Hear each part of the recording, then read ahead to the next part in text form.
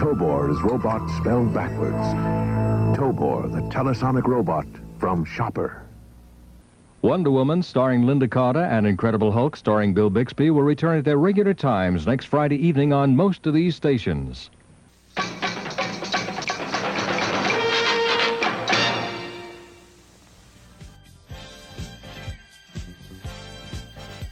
It's the opening weekend holiday special featuring Beatrice Arthur, Harrison Ford, Geppetto, Jacob Joseph, Gilad, Jason O'Connell, Al Pacino, R2-D2, Art Carney, Ron Perlman as the Sayer of the Flaw, Nick Nolte, Mark Hamill, Tote, Peter Mayhew, Fred Berman, Adam the Aardwolf, Eustace Be Alive, Sheila, Eustace Be a Warden, Carrie Fisher, Eustace Be on the Phone, Diane Carroll, Jefferson Starship, Smidgen, Jack Nicholson, Gene Shalit, Anthony Daniels, and Dan Matissa as Tobor.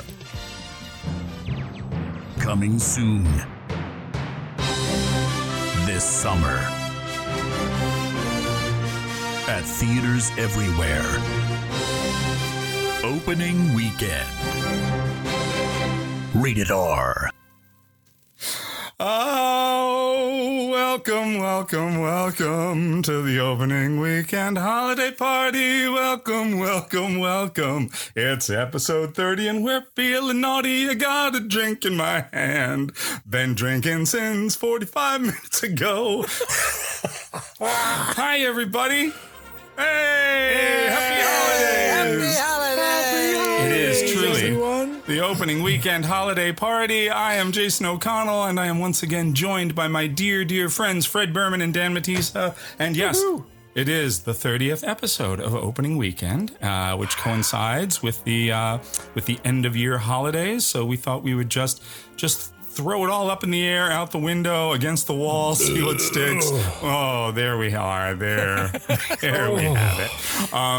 Yeah, we're just going to have a very loose, freewheeling, fun episode. We are also going to give out some end-of-the-year awards of our own creation to each other in the podcast. They are the Golden Sheila Awards. We have a smattering of categories where we will wax nostalgic about our podcast about nostalgia later in the episode and give out some end of the year awards. But yeah, I know. Well, this will be good for me because when it'll be good practice for me because when I win the Casty Award or the Poddy Award or whatever the Oscar of podcasting is, the talkie, and this will be good practice for me when I win that.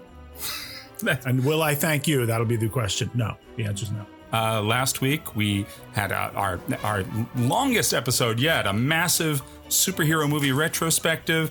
This week, we're loosening up, lightening up, and we are not even watching a goddamn movie. No, this week, we watched the Star Wars Holiday Special, a piece of television history that aired once and only once on, I believe, November 17th.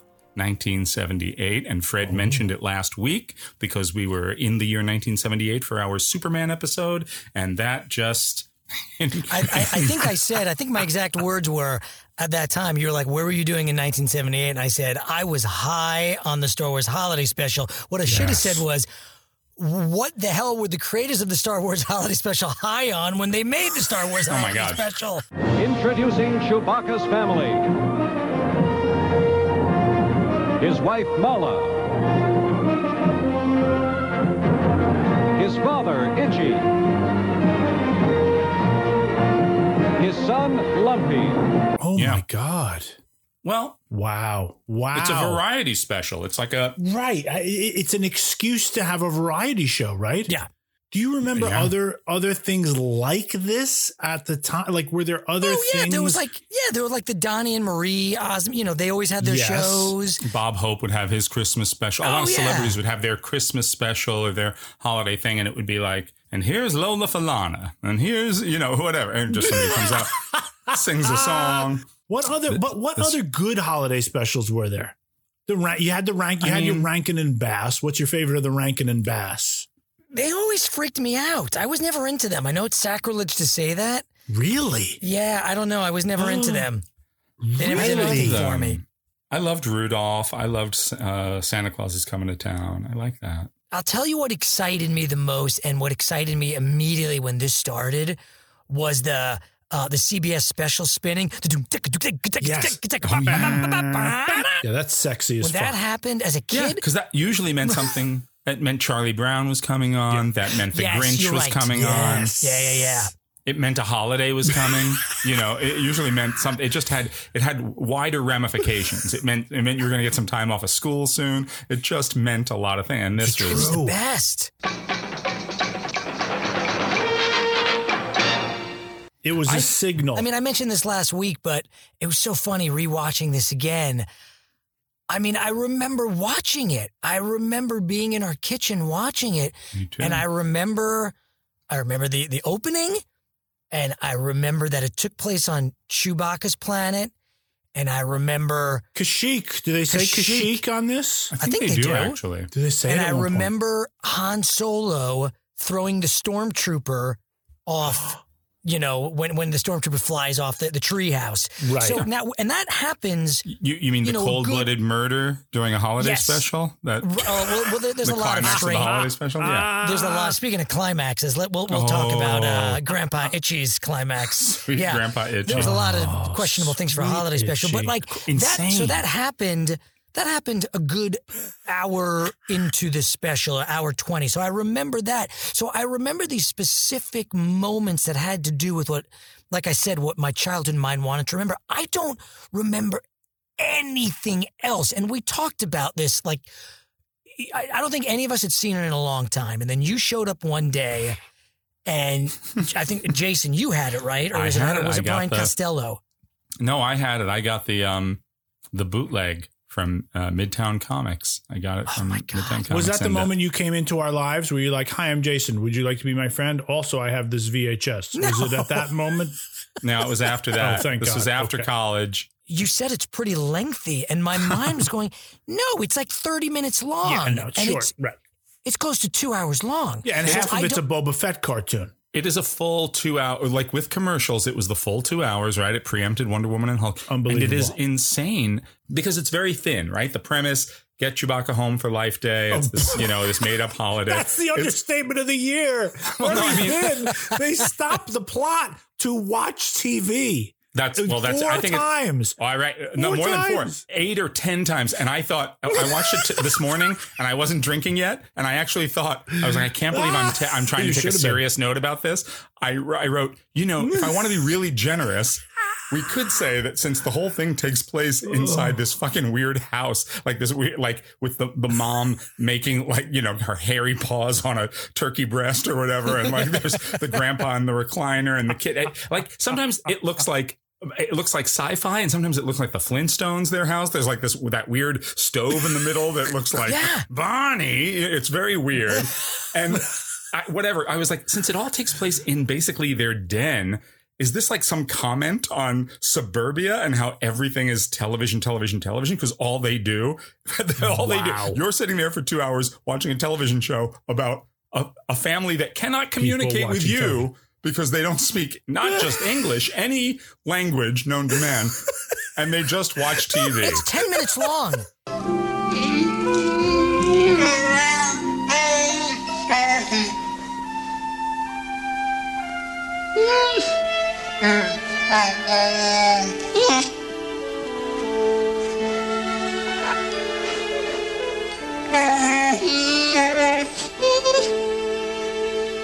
Guys, it's the first 10 minutes. There is not one lick of English spoken. And it's not even like there's no subtitles. subtitles. I was watching it, right? And I asked my kids, because I've told them about it. God. Because originally for our holiday card, we were going to do a spoof of the Life Day picture. Yeah. And I was like, everyone put on a red robe. And like, what the fuck are you do talking that. about, Dad? Do so it. we didn't do it. But I kept telling them about it. Next year. And so I asked, I said, do you guys want to watch it with me? And they were like, no. So I'm watching it downstairs in the living room. And at one point, Ben comes down. He goes, what is all that weird crying noise that you're watching? And I'm like, no, that's just Chewbacca's son. It's 10 minutes of just, and it dawned on me, I was thinking, I thought, everyone loves Chewbacca. Everyone loves Chewbacca. He's everyone's like favorite character. Yeah. Chewbacca's great in small doses. But like having to listen to those noises for 10 minutes straight is unbearable. If you turn the video off and just listen to the sound, you think it's Carrie Fisher. You really do. Oh, no. You just think it's her asking for help. Now, listen. To your point, Jason, I think you're giving them a lot of credit. I think that's exactly probably what happened. I think they just had advertisers and it was like, and they got writers who were like, instead of doing an hour-long or a half-hour-long script, like a plot about Star Wars, they were like, we need to, emulate a variety special. And and they just let him go. They called up Norman Lear and said, is B. Arthur off from Maude this week? And they brought her in. They just brought people in. I agree. I think it was like they had a half hour and then advertisers started to throw money into it. They said, let's lengthen it. And then I think, akin to what you're saying, Dan, someone was running around the CBS backlots being like, oh, hey, Mr. Carney. Hey, what do you do? Are you free now? Oh, shit, Harvey. Now, I know one of the someone who wrote the music for it worked on the Carol Burnett show. So that's probably how they got Harvey Korman. Wow. But and I'm sure they're like, oh, B. Arthur, what are you doing? Bob Are you guys Mackie free? did the clothes, and he always famously did all of Cher Unbelievable and when Carol I saw that Burnett's. name. Yeah. Wow. It's crazy. I mean, we can just go, just from the opening, when they're doing the names and Beatrice Arthur, right from there. I mean, did you ever think that name in Star Wars would ever go together? But I will tell you something right now, though. That scene in the Creature Cantina, I was actually like, oh, there's Hammerhead. There's Walrus Man. There's that thing that we only saw for half a second in the real movie. Oh, there's, she's patting Hammerhead on the head. There's Greedo, who she calls like, Lex or something like that. No, it's, I wrote it down. Yeah. Ludlow. Yes. Ludlow, the Rhodian cousin of Greedo. Yeah, Greedo is Ludlow. That's what I wrote here. Greedo is Ludlow. But that was such a cool way to see all of those clearly they called up the creature shop over at 20th Century Fox and said, hey, we need all the creatures back. Yeah, and you got to Stan Winston. Yeah, it's all Stan Winston. You got to get a better look at them, So I say thank God for that B. Arthur scene because... Yeah, but then she goes into this whole like Kurt Weill song. It's very Kurt Weill. Friends. It's very Kurt Weill. Just one more dance, friend. Just one more chance, friend. One more chorus, one more tune. I like how that scene at the cantina was something that the stormtroopers had to stop and watch. They were like, there was a transmission said, please, all Imperial personnel, stop and watch this transmission about life on Tatooine and how depressing and vulgar it is or whatever. The following live broadcast is recommended by the Imperial Council in the belief that your commitment to remain upstanding citizens will be reinforced. It is required viewing for all members of the Imperial forces. Time now for Life on Tatooine, brought to viewers everywhere in the hope that our own lives may be uplifted by the comparison and enriched with the gratitude of relief. And then it's like 45 minutes of the two oldest people working on CBS having like a December romance while pouring liquid in each other's head. Oh my God. If for people listening to this, if you don't know what let's give a little background on this. Okay.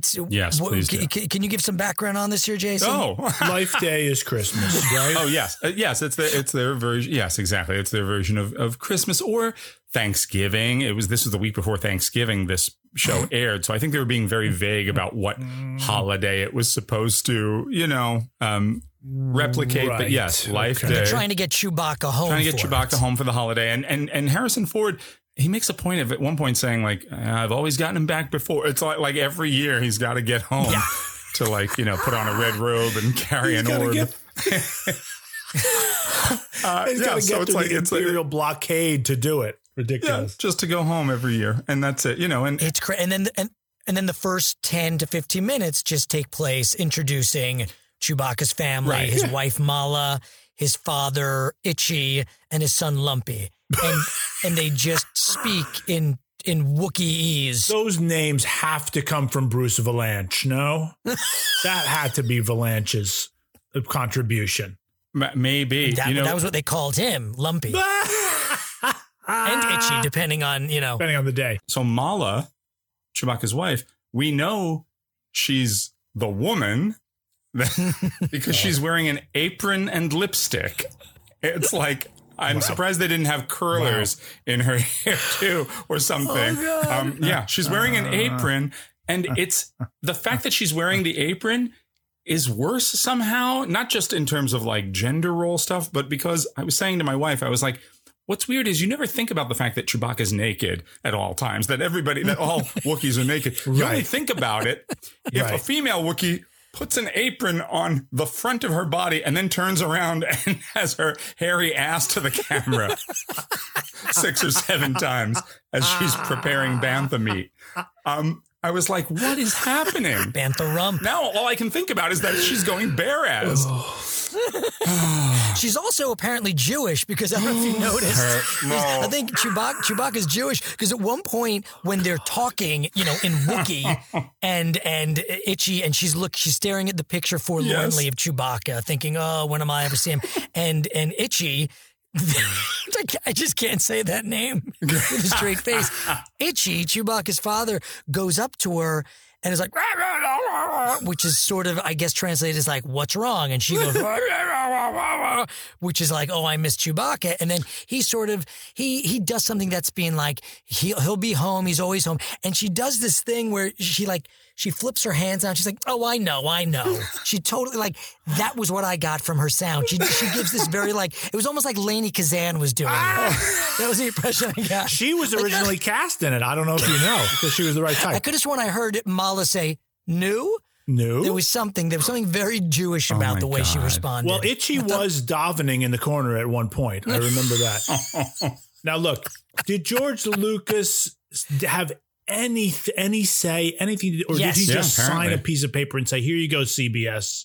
No, and here's the thing, because I was reading about this, because they don't talk about it anymore. I wonder why. He famously wanted to destroy every episode, right? Every copy of it. They went to George Lucas. They said, we want to do this. And they were like, fine, go ahead. We don't have time for this because we're working on Empire. We're in the midst of that and we're crazy. So you do it. But it was Lucas's idea to keep it to be about Chewbacca's family. And apparently Bruce Vilanch or one of the writers came back and said, this is ridiculous. We can't do something that's all in Wookiee. It's is there something else? And Lucas was like, no, it's got to be. That was the one thing he was insistent upon. As a kid, that's what I loved and remembered about it. I just thought that, how cool is it? So he got that right, and that's the weird thing about this whole thing. For kids, yes, how cool to go to Chewbacca's. He lives in a tree house. How fucking awesome is that? Yeah. We get to see, and that's a Ralph McQuarrie painting. Yeah. And to see all the cantina, but everything else. But then who thought, hey, let's make a holiday special for kids? But as you said, Jason, we'll get the oldest character actors on TV. Yeah, we'll do a virtual sex scene. That was on television. That was incredibly prescient. The virtual reality glasses and saying Diane Carroll, I'm your fantasy. Tell me what you want to do. I mean, it was prescient and totally disturbing. It was like, what? How is this okay for any? How was any family not turning the channel at this point?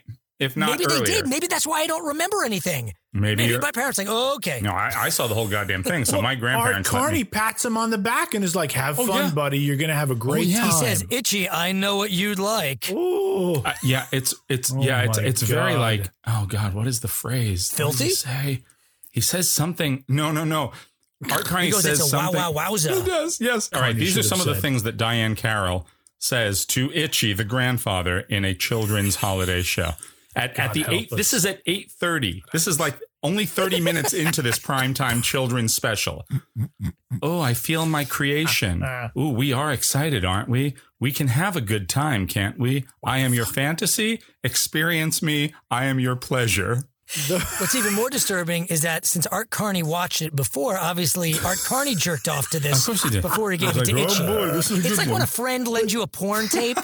And you put the porn tape in, and if it starts in the middle, you're like, shit, that's the moment that my friend just ejaculated. Oh, God. That's what Itchy was thinking when he watched this. He's like, fuck, Art Carney came right at this moment. And the weird thing is those are all lines from Bruce Vilanch's autobiography. All of those lines. Poor Bruce Valanche, one of 10 writers on this, but he's the only one we know, so he's going to get all the blame. Yikes. There was something I was going to say. There's no way Lucas signed off on Itchy, Lumpy. There's no way Lucas signed off on that. I think, Fred, when you say like, well, why did he want it to be the Wookiee family? As you'll remember, the initial plan, and at this point, they're maybe they've started to film Empire, or maybe not quite yet, but they're certainly in pre-production if they're not already filming. But the plan was for Return of the Jedi. There wasn't going to be an Ewok planet. It was going to be Chewbacca's planet. They were supposed to go to Kashyyyk. So if anything, it might have been a thing of like, oh, no. If you want to do it, do this, set up these characters, set up this world. So it's a thing that we can reference later. You know what I mean? There might have been some sense of we're going to go to this planet. You know, I bet that's why Ralph McQuarrie, you know, they might have had some of these they might have had designs and drawings already and been like, here, you can set it here. Do something here. I hope that this day will always be a day of joy in which we can reconfirm our dedication and our courage, and more than anything else, our love for one another. This is the promise of the Tree of Life. Carrie Fisher, wow. Poor. How drunk and wasted. When she stumbles around that, when she goes to talk to Mala on the monitor and she kind of has a hard time getting around. She can't make it to the screen. I know, it's so good. I mean, bad. Oh, God. And then at the end, when she sings that song. They make her fucking sing at the end. I have never heard a human say harmony. She says she sings harmony. It's Mo. It's harmony. A day of harmony. I got a hot take here. Give me a hot take. Hot take? Go ahead. Harrison Ford is good in it. He is good. He's very He good. does his darndest. He's in it much more than I remember. Even from when we watched it at your house, Dan, I thought, because, you know, Mark Hamill has that one little scene, Carrie Fisher sleeps her way through 2 bits, and there's like 7 or 8 times we come back to Harrison Ford in that cockpit, and then he comes in and has a scene with the whole goddamn family and stuff, and I'm like, he's acting his heart out. Now, by the time of Return of the Jedi, he clearly is over with this part and doesn't like. He's better in Star Wars Holiday Special than he is in 90% of Return of the Jedi, and that is a stone cold fact. Wow. As soon as he gets his sight back in Return of the Jedi, he is checked out. He's like, I'm a movie star now, Blade Runner, Indiana Jones. I'm fulfilling a contract. Yikes. Richard Marquand? Richard who now? He's just getting... Fine. Teddy bears. Pissed off because he wanted to die in Return of the Jedi. I know he wanted to die, but I think, you know, he clearly didn't want to bring Chewie home for Life Day either. But he sold that. I really thought he was good. I was like, am I crazy? When he picked up Lumpy at the end, did he call him sweetheart? He did. He called him sweetheart. I love you, sweetheart. Is there any more inside? Sweetheart, that's okay. All right, no. Everything's okay now. Here's your daddy. Yeah. And he gives like Chewie this big hug. It was, I was lovely. It was like so affectionate. He was so affectionate with the whole family. And I was like, that's so interesting. I thought he was really good. That is a hot take, though, that Ford was better in this than in Return of the Jedi. I never thought it before. It's not something I was holding on to and waiting to unleash on the world. It's just something I thought this morning watching. I was like, he's quite good. Like, he has to say stuff like, Mala, don't worry. It's okay. You know, I'll get him back to you. And, you know, like, hey, Itchy, how you doing, old Itchy? Lumpy, you're getting big. Boy, what are they feeding you? And I'm like he's talking to human people in his life. And it is a far better thing that he is doing than anyone could have expected that he has ever done. And that, at least in Return of the Jedi. And it's better. I mean, He's a movie star. I'm like, that's why he's a movie star. Art Carney's better in this than he is in Harry and Tonto, and he won the Oscar for that. I will say, Art Carney is the other person. Art Carney and B. Arthur, I was like, they're good. They're good. They're very natural. They're doing their best. They're doing their They know what they're Harvey doing. Korman was not. It wasn't his best day, but B. Arthur was fine. She was very B. Arthur-y, very funny. And Art Carney was like, God, working it. He was really working to sell this stuff. Now, the reason he had to work so hard is clearly every Imperial officer was played by a crew member that was handed a costume. It did not seem like that guy actors. liked to snap a lot, right? That was the snapper. Awful. Then there was the guy with the mustache who was clearly like somebody was sick and didn't show up. And because when you see an Imperial officer with a mustache, this is clearly a guy who had been holding a boom mic. Death Squad commander does not have a mustache. God damn it. Now, I love how they got Art Carney to do his Ed Norton shtick just to introduce Jefferson Starship. Oh my God. He did his whole He's thing doing with stuff the with his fly and hands, everything. and the guy's like, come on. And the payoff was Jefferson Starship, and not even like the good version of Jefferson Starship. There was no Grace Slick. They sounded Grace terrible. Slick. There's no Grace Slick, the greatest female rock voice in rock history. There's no Grace Slick. How do you not have Grace Slick in there? For God's sakes, going one I love how pill you're makes asking you these nervous. That's questions. her, right?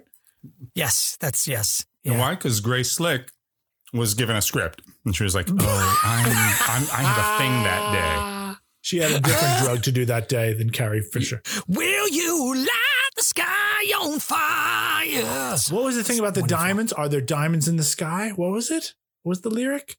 Will you light the sky on fire? But then they said something about diamonds. It was the worst thing ever. How many devices in this are TVs? Let's count them.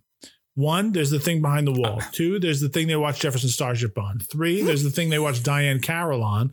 4, there's the upstairs thing. 5, 6, there's at least 2 or 3 other things. There's 7 things that are TVs so that we can watch the Chewbacca family watch TV. You counted the one in the kitchen that she watches, right? Harvey Korman, that one too. So there's 8. There's 8 things that are basically TVs. And most of this holiday special is watching the Chewbacca family watch television. Unbelievable. Here's the other fucked up thing. The best thing about it is the cartoon, right? So the kid's watching a cartoon and it's like, all right, this is the best thing about it. But it makes no sense. No sense. He's watching a cartoon about his father and his father's friends. That's not the cartoon that just happens to come out. And he's reacting to it like it's happening in real time. Like he's watching footage of his father, getting in trouble with the Empire. And I'm like, what is happening? Speaking of great commercials during this, you had a commercial at the end that was like, and a land speeder that looks as if it's floating, and the Death Star space station, which was like, fuck you, all my friends who got that, because I never got that thing. I had the it. trash compactor in it. I had it. Damn you, Berman. You had the little trash monster? I did. Whose name is monster. What's it? Oh God. Lumpy? No, it's I'm looking Daroga, not Daroga. Daroga is what I played in Phantom of the Opera with you. Dianaga, the Dianaga. It came with the Dianaga. That was my favorite. Yeah, That's and the it had all these creature, little right? styrofoam That's that blocks. creature in little styrofoam. That's the creature, the Dianaga. Yeah. Yeah, no, Yeah, this had one- little foam bits that were the trash inside the trash compactor, and you could foam bits. turn it. And my friend Nick had that, and I was so goddamn jealous. I was like, why the hell did I not that get was, this? to this day, one of the best presents I ever got. God, that was a good $100. That I got for Christmas '79. I remember that. That was the '79 was for some reason was my year to get all the Star Wars stuff. I didn't get so much in '78, and that's probably the only play set that I had was the Death Star. Oh, X-Wing I did have earlier. X-Wing I had right after I saw the first movie. Yeah, that's true. Oh yeah, I still have my land speeder. I still have my big Boba Fett, which is so funny. Like watching that.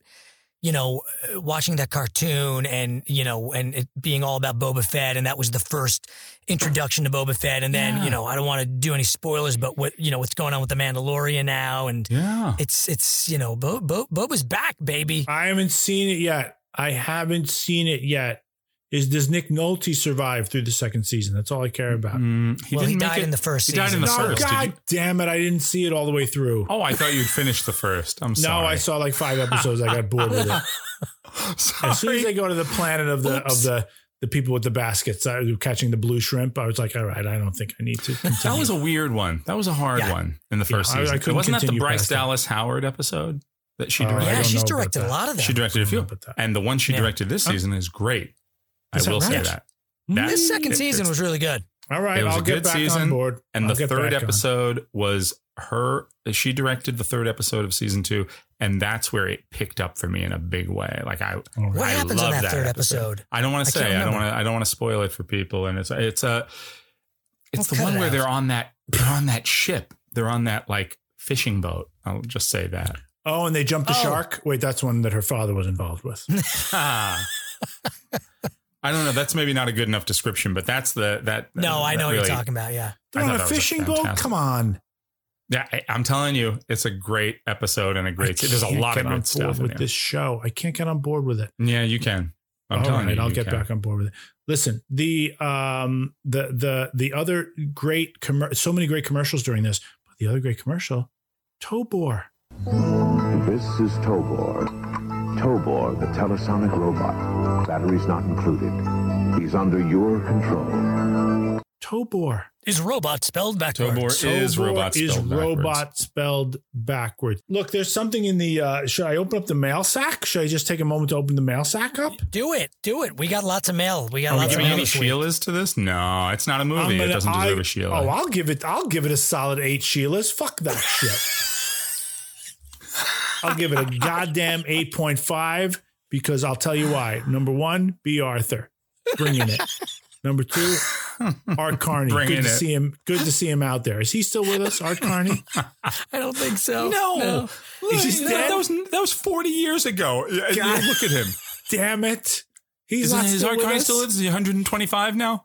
Is he 700 years old? No, he's not. Well, he's a goddamn legend. I say yes. 3, that cartoon is fantastic, even though it made no sense. Why didn't Boba Fett just take Han Solo and Luke Skywalker when they were hanging upside down unconscious? Just take them away. Shoot everybody else and take them away. It makes no sense. How many Sheilas do you give it? I'm going to give it 1.5. 1.5 Sheilas. No.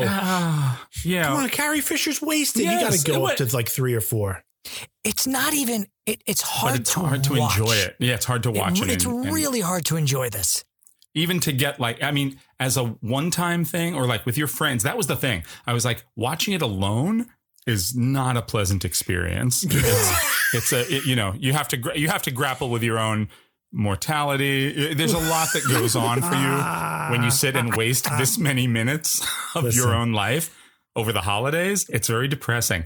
Right, I'll go down to watch 7. it with you guys is much more fun. You liked it that much? Fine, 8. Oh, are you up my ass for bringing it down or for being that high? For being that high. I think you're that high to give it that high a score. You're about as high as the writers were when you're about as high as Carrie Fisher was when she walked onto the set that day. But not as high as Bruce Vilanch. I think Bruce Vilanch knew. I don't think he was high on anything. I think he knew exactly what he was doing. That guy's high on life. And his hair is exactly like Itchy's hair. So for that reason, I will give it 8. He was the life model for the suits. My favorite part, and I remember when we talked about this in New Jersey when we watched it 20 goddamn years ago. I know what you're going to say. They kill a stormtrooper, right? They kill a stormtrooper, and you figure, oh my, the repercussions of that, right? The Empire is going to come looking. Nothing. So the Empire gets on the phone and says, we're missing a stormtrooper. Art Carney, fast-thinking Art Carney, because he's like a caveman. He's like, he stole some food and he ran into the hills. He took off for the hills. And that's what happened to him. He took off for the hills. He said, I wrote it down. He goes, he packed a lot of food, robbed me blind, and he took off for the hills. And he took off for the hills. A lot of food, and they nod and say, sounds like T-4731. That seems very much like something T-4731 would do. And I remember we were sitting in your house, Dan, and we were laughing, crying at that section, at Art Carney's brilliant subterfuge. And then we were imagining, I remember I said something about, we're imagining what that scene would look like. And I'm picturing like a stormtrooper up in the hills and stuff and, climbing through the tall grass. And the music is like, bah, bah, bah, bah, bah, bah, bah, and he reaches into a sack and he pulls out a piece of cheese or something and he can't get it through the mask. Because this is back at the time when you never saw a stormtrooper. This is before John Boyega. I didn't know the mask could come off. You thought they were all, you thought it wasn't possible. You didn't know they're humans. So it was like, thinking he took all this food, went into the woods and was like, God damn it, I don't eat. I can't eat. What did I do with all this food? Why did I run for the hills? Anyway. Why are there hills on Kashyyyk? Everything's all trees. It's the goddamn redwoods. Up in the hills. That's just the name of the town, the Hills. It's like Beverly Hills. It's Beverly Sills, who's our guest in next year's holiday special. He ran off with Beverly Sills. Let's go. Keep going, Art. We got 3 more advertisers. Keep it going. See Harry and Tonto in theaters Am now. I wrong, or is Art Carney not wearing an undershirt of any sort? It looks like he has like he's very sexy. It looks like he has like his shirt open down to his navel, and that's his bare chest. Is that what's happening, or is there like a flesh tone T-shirt? He's Art Carney. He can do whatever the fuck he wants. I kept thinking. I was watching it. I was like, is that just his stomach? Are we just looking at his chest and stomach? Is there a reason? Be happy they didn't get Jackie Gleason, that they went with Art Carney. Be happy they didn't get Vivian Vance. What's happening with your sack? Oh, no, there is one thing in the mail sack. Let me open it up. Okay. Now, here's the thing. This is a post-dated letter from Sheila. Now, we all know she is alive and in perfect hibernation, a la Han Solo. Right? She's alive and perfect. So she sent this to us early, knowing that we were going to do the holiday special because we gotcha. Okay. So she says, "Dear fellas, I'm in hibernation right now, but I remember the Star Wars holiday special very fondly from my youth. I remember the cartoon. I remember Han Solo throwing the guy off the thing, and man, was it fun. But do you remember another holiday special from around this time? The Star Trek holiday special." No. Do you remember when Leonard Nimoy performed a medley of both Jingle Bell Spock and Spockin' Around the Christmas Tree? Do you recall the Star Trek holiday special? DeForest Kelley doing Baby It's Bones outside. Where he was just outside someone's house trying to get in. Shatner, not to be outdone, doing Kirk the Herald Angels Sing. Do we recall George Takei doing Sulu Claus is Coming to Town? Oh, no. As well as Nichelle Nichols doing Uhura, Did You Know? Uhura, Did You Know? And then they all joined in with Jimmy Doohan to do I Saw Scotty Kissing Santa Claus. Not to be outdone. I wish I'd seen it. I don't really remember this. Do you guys remember this special? Not at all. I remember the Hanukkah special where they went, "Oh, tribble, tribble, tribble." Was that the one? No? That's the one I was missing. That's what I was missing. Tribble, that's the one I don't remember. Oh, tribble, tribble, tribble. They all joined in on that. They did have several guest stars, says Sheila. Oh, wow. Do you remember the cast of Webster coming in and doing O Come, Emmanuel Lewis? Amazing, considering Webster hadn't even aired yet. He wasn't even on the air yet. How prescient of them. He was probably a baby. He was like the Christ have yourself child. a very little Christmas because he was very little. He was like the Christ child. And they did have yourself a very little Christmas. A very little Christmas. The whole cast got together with Pat Harrington, Schneider from One Day at a Time. Yes. And Mary Lou Henner and Ricardo Montalban. Wow. What a guest list. They did God Rest Ye Merry Romulans. Jesus Christ. And a medley with Klingon Merrily on High. Who knew? Klingon Merrily on High. They did Away in a Phaser Dan. and Oh Come All You Photons. Oh, Jesus. And then they all left, and Montalban by himself did Good Con Wenceslas. All right. Well played.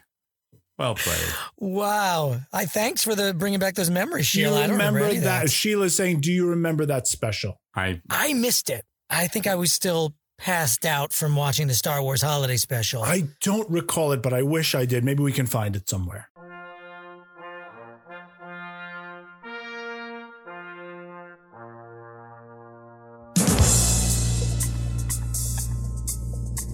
We also got some feedback, right, on our superhero episode? Yeah, we got some feedback from the old superhero episode. No, I gotta say that was a good episode. That was a good one. If you haven't listened, go back. It was the last episode 29. Alan Weaver, who's listened to the show a couple times, and he says it's not necessarily in order, but these are his top 10. So starting from 10 going down to 1, you had a tie between Avengers Infinity War and Endgame, Man of Steel, Big Hero 6. I've never seen Big Hero 6. seen it. No. Okay. And then let's see. Then he had Captain America Winter Soldier. Then he had Black Panther.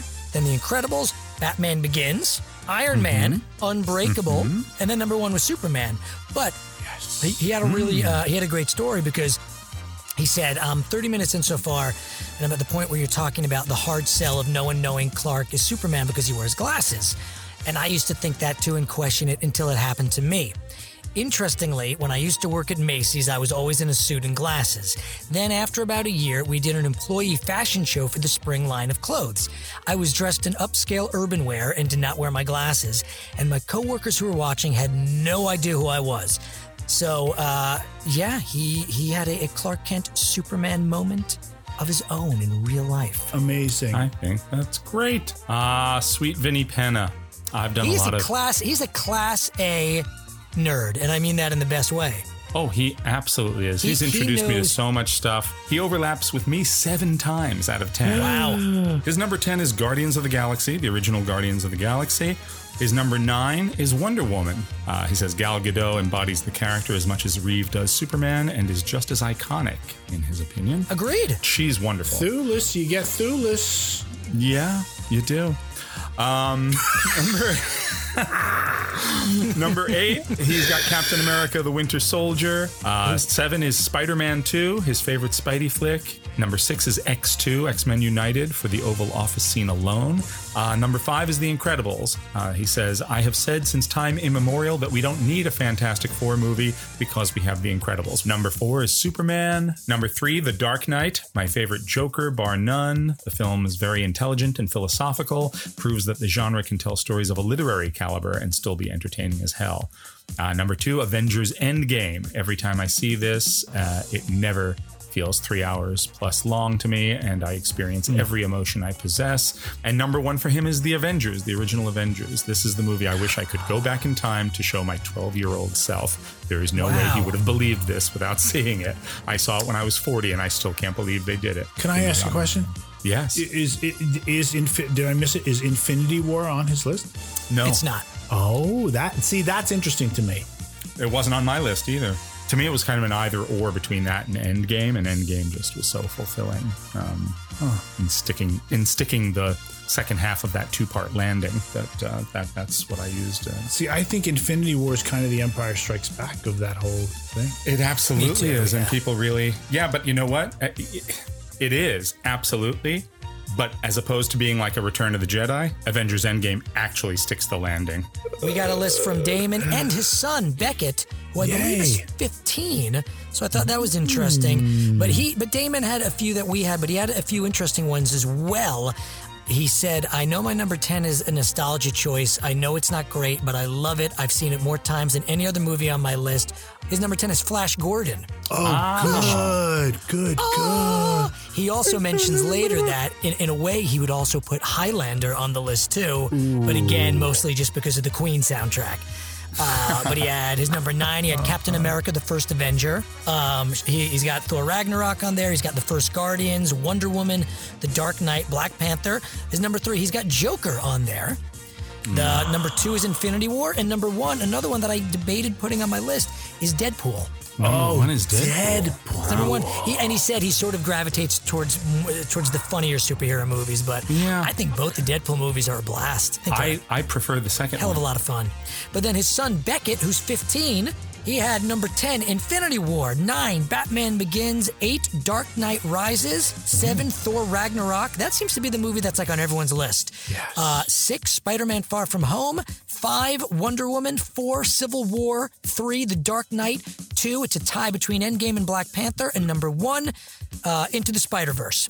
Although his son Damon said that it might be his number 1 because that might have been his first date ever that he went on to see Spider-Verse. That's a damn good movie too, though. It's a good movie. That's a good list. Date movie. It's a good date movie too. And if anyone cares, my kids gave me a list.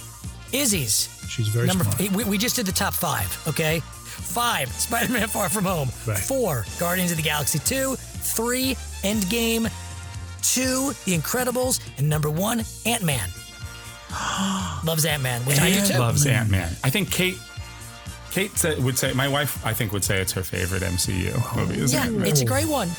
Let's see, Ben, my son, his number 5 was Captain America, the First Avenger. Number 4 was The Incredibles 2. Number 3 was Into it. Yeah, it's great. Number 3 is Into the Spider-Verse. Number 2, Civil War. And number 1 is Endgame. Very good lists. And I don't know what I did with Kate's list. But I know Captain America, the First Avenger. I think that might be your number 1, followed by Endgame. She loves Ragnarok. I mean, she loves them all. So yeah, we got some good ones. I got some smart kids. Big Night is on Kate's list, that I know, because she's a paisana, huh? This isn't a superhero movie. This isn't their favorite movie of all time. I got confused. Oh, Jesus. Great movie. That just made me hungry thinking about that movie. Oh, that's a good Hungry one. for action. The kids like that Spider-Verse thing, huh? It's a great movie, Dan. Have you seen it? Yes, I enjoyed it. Yeah. But the children enjoy it. I'm surprised that 2 why of the wouldn't kids they? have Far From Home on the list, but not Homecoming. I think Homecoming's... Oh, no, I wonder I'm why. sorry. Wait, did they both have Far From Home? Oh, yeah, no, Izzy loves Far From Home. I asked her about that. I said, you mean Homecoming? She goes, no, Far From Home. Yeah, I really like Far From Home, but I don't think it compares, really. But also Damon's son had it on his list, Far From Home. Yeah, I think you're right. Yeah. Should we move to the Big Golden Sheilas? Yes. How drunk are we? How are we doing? Everybody need a refill on anything? Everybody feeling good? I'm Everybody good. feeling warm and buzzy? Salute. Salute. I'm out. This is all the wine we had left. It's not really enough to do what I needed to do. Yes, time for the Golden Sheila Awards. Yay! We're celebrating our first 30 episodes, and we've got a bunch of different categories here. I'm gonna get a little deep here. I'm gonna get a little deep and sincere. Please do. But the funny thing is, had this whole fucking mess of a pandemic happened, We wouldn't be doing this. we get to hang out every single week for the last 30 weeks. We see That's pretty each other fantastic. more now than we would under normal circumstances. Certainly you, Dan, living in the state you live in. I know you don't. And by that you mean a state of disrepair. Dan's afraid people are going to track him down and like fans are going to show up. I've said it on the podcast before that I live in Illinois. Oh, okay. It has been. No, see, I can't shift to sincere now. I mean, but it's true. It is really. So don't shift to sincere, shift to shallot. Yes. Look at that. Even in this shapeless, formless episode, Fred is still segueing like a master. Like a boss. By the way, people, if this is your first episode, we feel sorry for you. Go back. Normally there's more of a shape. Yes, yes. Although this is we are kind of, we went from a review to the mailbag to now nonsense. Yeah, and it devolves into some sort of nonsense. Yes. All right, let's do it. The Golden Sheila Awards. What do we think? We've been very lucky to get access to so many recordings of the great Gene Shalit's, like behind the scenes, surreptitious recordings of Gene Shalit crafting his reviews, waking up in a pool of his own sweat and mumbling his reviews to coworkers. But the first Golden Sheila that we will give out is for the best Shalit review. He's had some unique ones. So what do we think? What's our nominees for the best Gene Shalit review? Wow. Well, I'll tell you. My favorite, I think this was his first. Oh. I'll always remember his wonderful and deep dive into Follow That Bird. That's Fred, or Follow That Turd. Mine. No, it was you didn't steal that turd. We all have it. That's Follow That Bird is my winner as well. It's my winner too. Swallow That Yes. turd. Was it swallow or follow? Swallow that turd. That's amazing. Follow that bird, more like swallow that turd, which is what the filmmakers.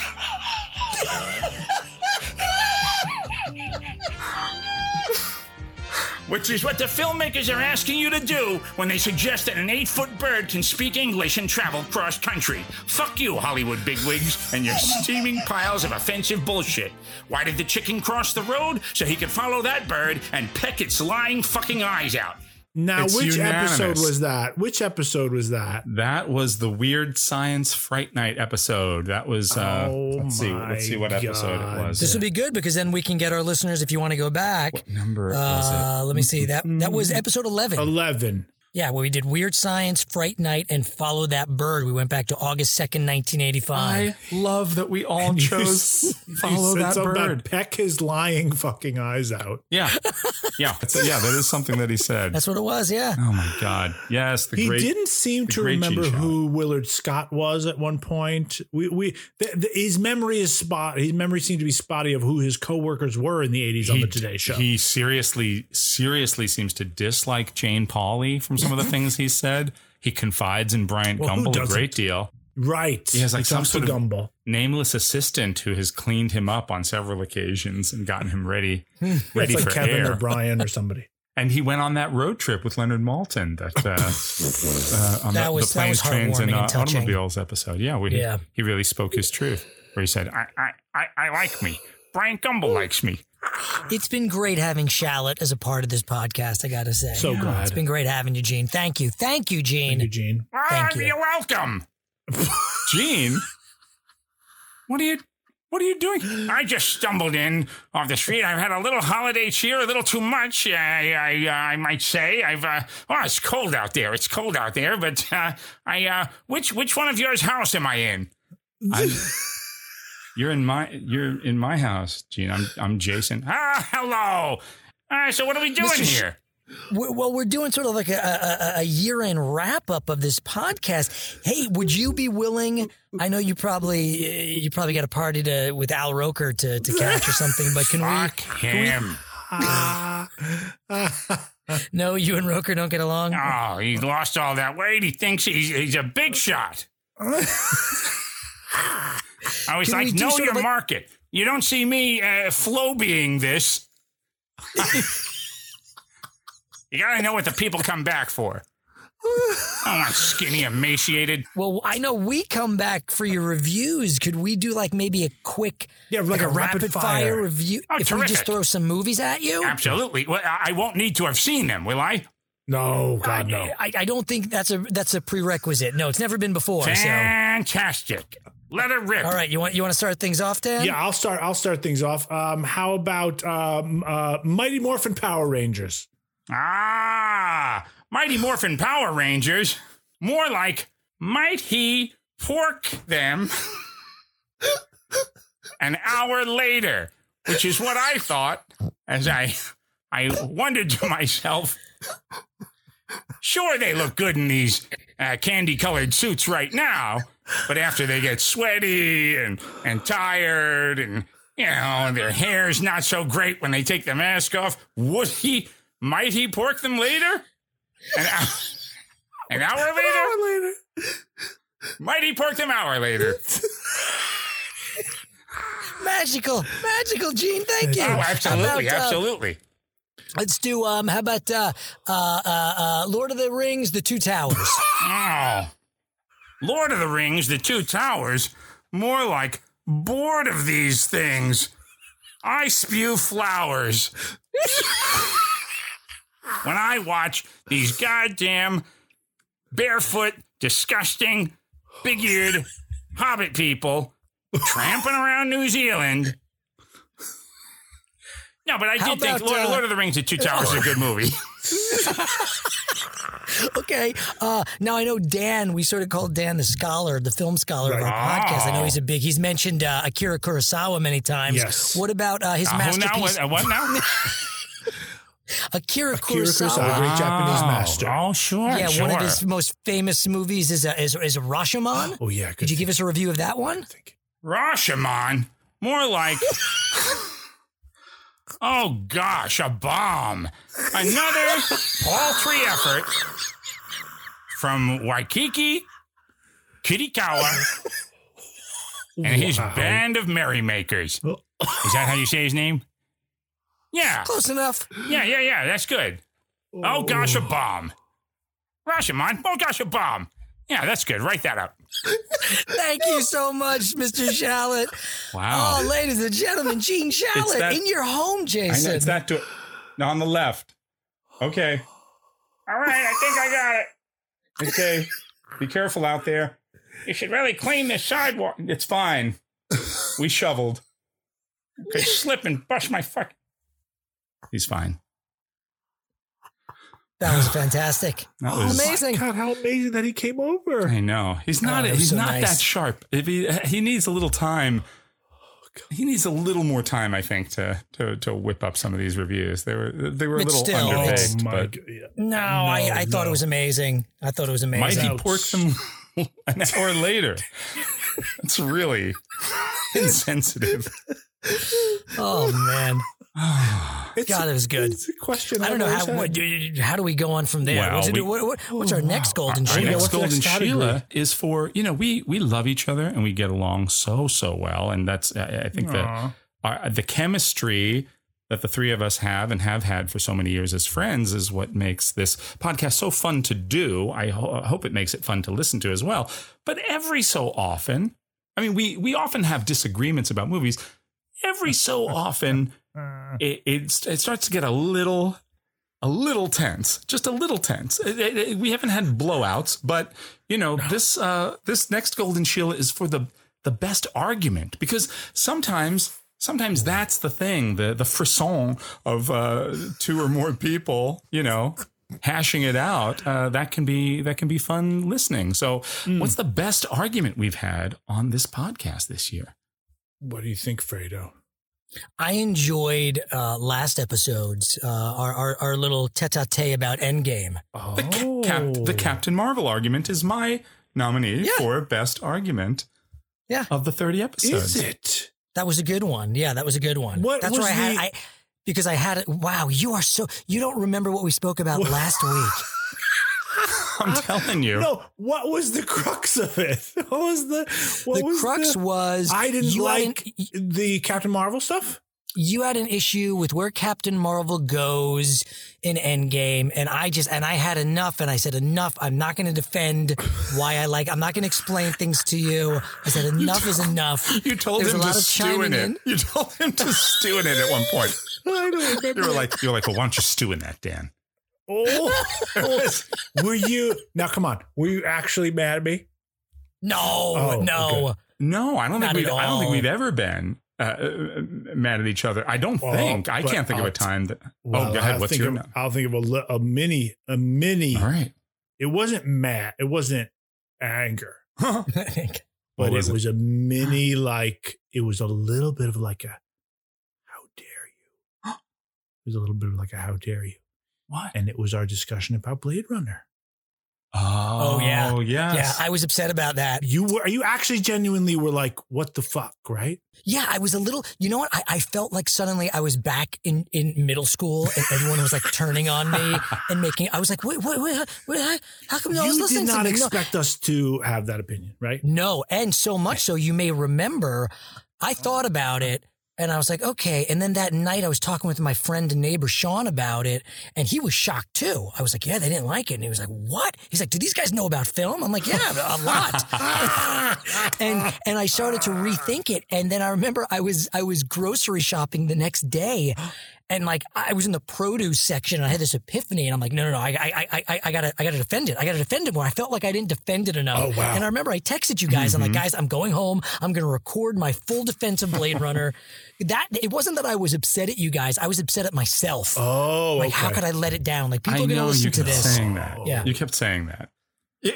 Dan has brought it up enough in the negative column, and you've brought it and you've defended it. So we know where you stand, and your arguments are good. And I, as a birthday gift to you, I brought you that book about Blade Runner. Future Noir. Just a few weeks later, I was like, this is, I know he feels like we shat all over one of his favorite movies. And I'm going to give the respect to the film to purchase the making of and give it to you. Such a good book. If you're a Blade Runner fan out there, highly recommended. Future Noir.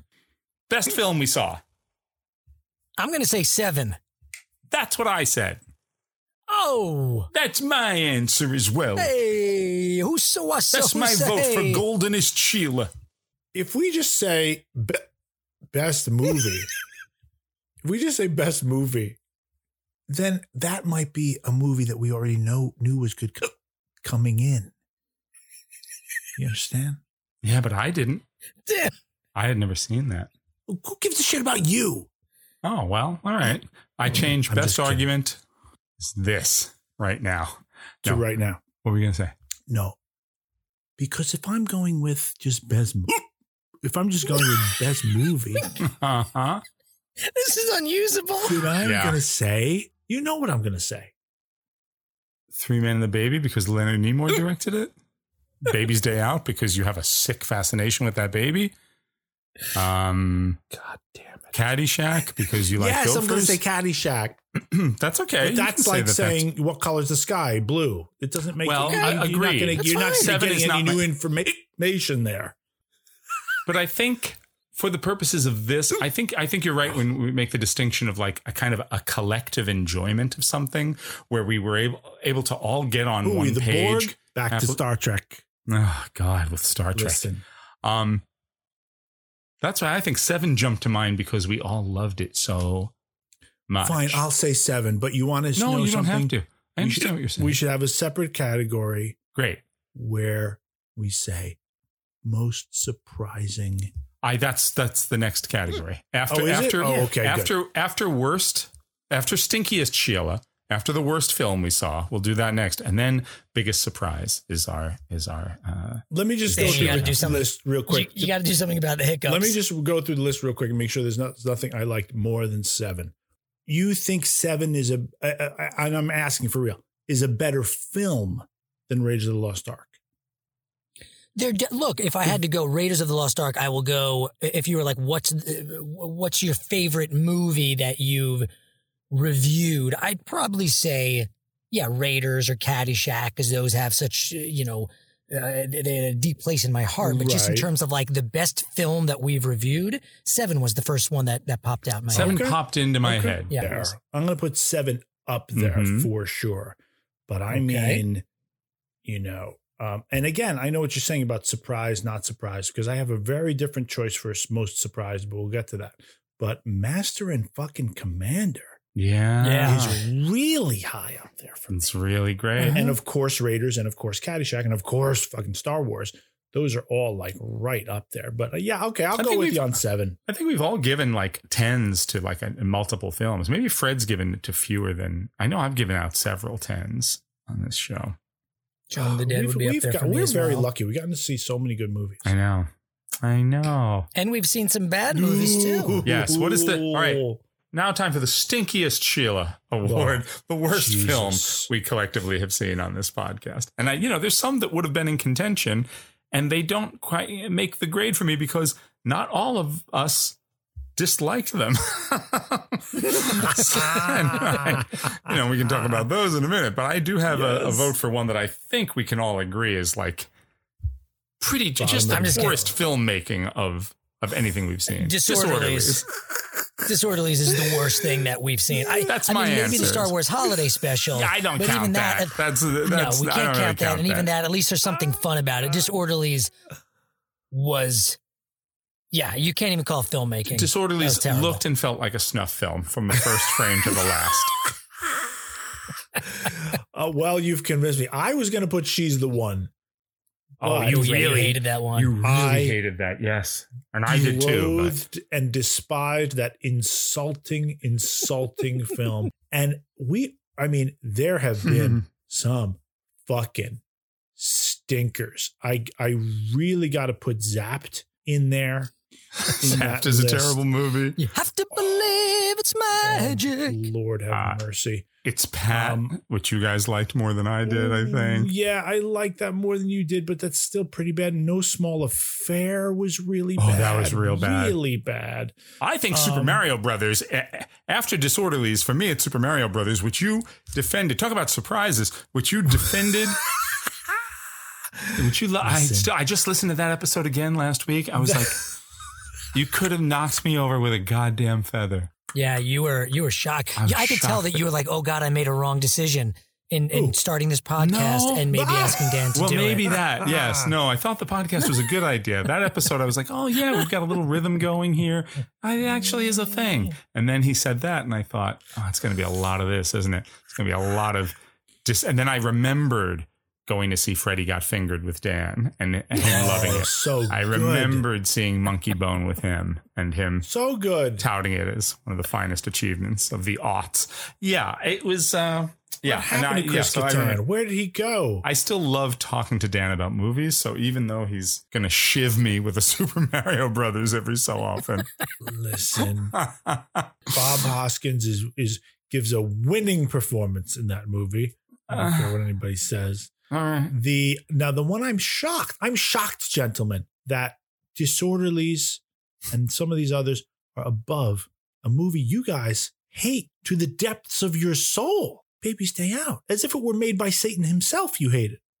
Yeah, but just at least that's, I'll give it that. Well, they did good CGI with the baby. The special effects were good. Yeah, it looked like they knew what they were doing. That is not a CGI baby.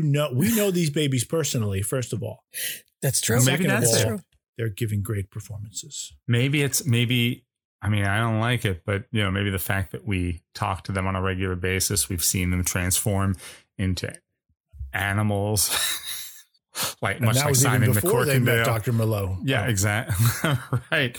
Yeah, I think there's maybe it's the personal touch now that I still don't like. You mention it, and everything. My soul goes limp. Oh, no, it's terrible. It's awful. It's awful.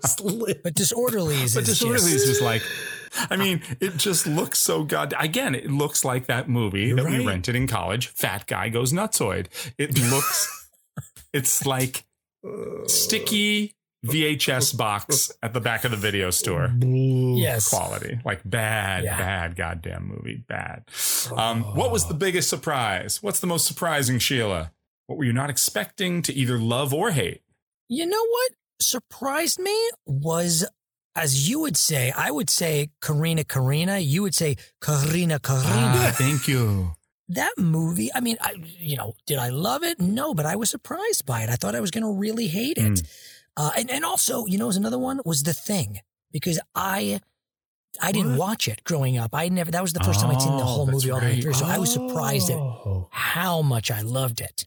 For me, it was Natural Born Killers, because I remember disliking it so much when I had initially seen it in the theaters. That was the same episode. It was the same episode. Yep. And I really loved it. And I think I said in the episode, I think I was like a third or almost halfway through this rewatch. And I thought, I'm not liking this any better than I did back in 1994. And then somewhere it took a turn for me, and I was like, oh, I get what it's doing. Oh, it's brilliant. How about you, Dan? I'm going to give my golden Sheila to Gorillas in the Mist.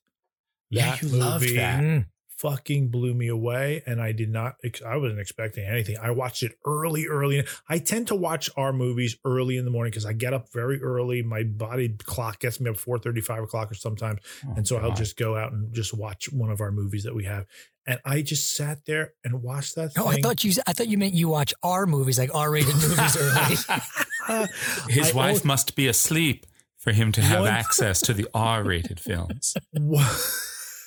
That's exactly right. Once once that movie did what it was going to do, I just started crying, and I just really, I mean, here I am at 5:30 in the morning or whatever, just openly weeping out in the living room, and I was like, oh my God, I did not expect that movie to do anything to me. I was like, oh yeah, a movie about apes, but holy shit. I agree. That was a surprise for me as well. I really enjoyed that one too. Beautiful. What would you say is the most, this is kind of I don't know if this was on the initial list. What was the most fun to talk about? Golden Sheila for the most fun to just to play around in the, and just. Oh God. Megaforce was pretty That's damn fun. what I have. Megaforce is my answer to that. That was a fun one. I have a lot of fun when we talk about the so bad they're good ones. You know what I mean? Yeah, absolutely. Oh, yeah. Those are really fun. And Megaforce was certainly in that category. For no other reason, Bostwick. You gotta love Bostwick in that. He's great. I mean, there's just a lot. There's a lot to love. Question mark. But yeah, no, that one was so goddamn fun. Commando was really fun to talk about. Super fun. Yeah, that was blast. Fun to talk about. Caddyshack, of course. Yeah. Yes, and the great Peter Berkrat. That was so much fun. God, what a highlight. We can't leave that out. Peter Berkrat. We give you a golden Sheila, Peter Berkrat. That's right. You are fucking amazing. It's so great to have you on the podcast. What was our golden Sheila for favorite childhood story? We start if you're new to this podcast, forget it. You're lost and you've stopped listening. But for those regular listeners, we always start off each episode by we announce what weekend we're going back to, and then we talk a little bit about where we were personally, and very often, because so many of these movies are from the 1980s, we were kids and teenagers at that time. So yeah, we wind up delving deep into the childhood memories. What's our favorite? What's our favorite childhood story? Should we say each of ours about the other people? Because I love Fred's story about the condom costume, his mom making the condom costume that says, Wrap that rascal. And I love Jason's story about dating the senior. Wanting to go on the date with her. Thinking that and kind of convincing a couple kids that I was kind of sort of going out with her. Yeah, that's a good one. That's a good one. I'd say. Oh, but I also I take it back. The fiddler opening night. That's my favorite. I love it. Oh, yeah, that's a good one. Oh God. And you just be like, hey, can I borrow your car? Oh, in the backseat of Laser Wolf's Chevy Monza or whatever the fuck it was. It was a Hyundai. Jesus. I don't know. It was a yellow Hyundai. I don't know what the. But I see you in full costume and makeup. Yeah, I was going to say, I was a slice of pizza in one hand and a babe in the other. One of my favorite moments. It's not necessarily a childhood memory, but it brought me. It filled it warmed my cockles and my heart and my cockly heart. Jesus. When you reminded me when we were I don't know what we were talking about, but we talked about Reservoir Dogs. It must have been a movie it must have been an episode where we were in the 90s. Right. And we were talking about watching Reservoir Dogs at your house, and you reminded me of working out to the Gilad videos with Smidgen humping my leg. Watch what the fist is doing. Maybe my favorites have to do with with the fact that I can relate. Dan's Thanksgiving pants story is a classic for the ages. I never had Thanksgiving pants. I mean, I have them now at this advanced age. Everything's Thanksgiving pants during COVID and the holidays. Forget it. I could show you. They're like these loose fleece. Anyway, but so yeah, Thanksgiving pants.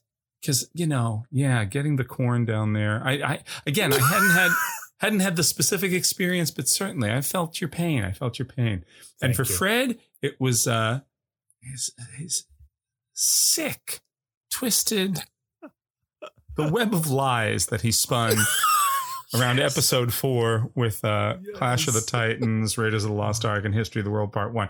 Like, saying that he had seen Raiders when he hadn't, and then to prove that he had seen it, citing a scene from another movie he had not seen, but had only seen a clip of Cloris Leachman popping her breasts with knitting needles, and that he said that occurred in Steven Spielberg's Raiders of the Lost Ark. And apparently, to this day, he thinks some of his friends believed that he had actually seen that unfold on a movie screen. They did believe it. Why wouldn't they? I think they did. He was the movie guy. I don't care if you're 10 years old, 9 years old, 4 years old. Like, what happens in that Steven Spielberg Nazi bashing adventure? Well, the young female lead bursts her breasts like little balloons with a couple of needles. Why? I'm 4 years old. Why does that happen? I know enough about planet Earth to know that wouldn't happen. So you're lying. Oh, little boy, you know nothing of lies. Yes, I do. They're coming out of your face hole, Fred Berman. Fred's friends at that age were not very smart. Now, oddly enough, our good pal Damon wrote in that his favorite childhood memory was from that episode as well, because I spoke about how Mel Brooks saved my life. Oh, that is a great memory. A good one. Yeah. So that's a good one. That's great memory. Episode. Was that episode 4? Yes, that was episode early 4. on. Yeah, episode 4. Wow. That is a good one. Yeah, you've had many brushes with actual fame. You've been saved by Mel Brooks. You've embarrassed yourself in front of Ed Harris.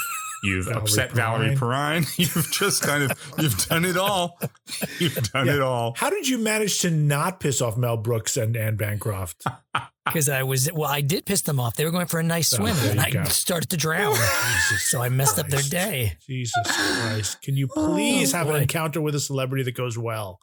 What was our we've had a lot of phone calls. Dan started taking phone calls the first episode, and Eustace be a warden or Eustace be something.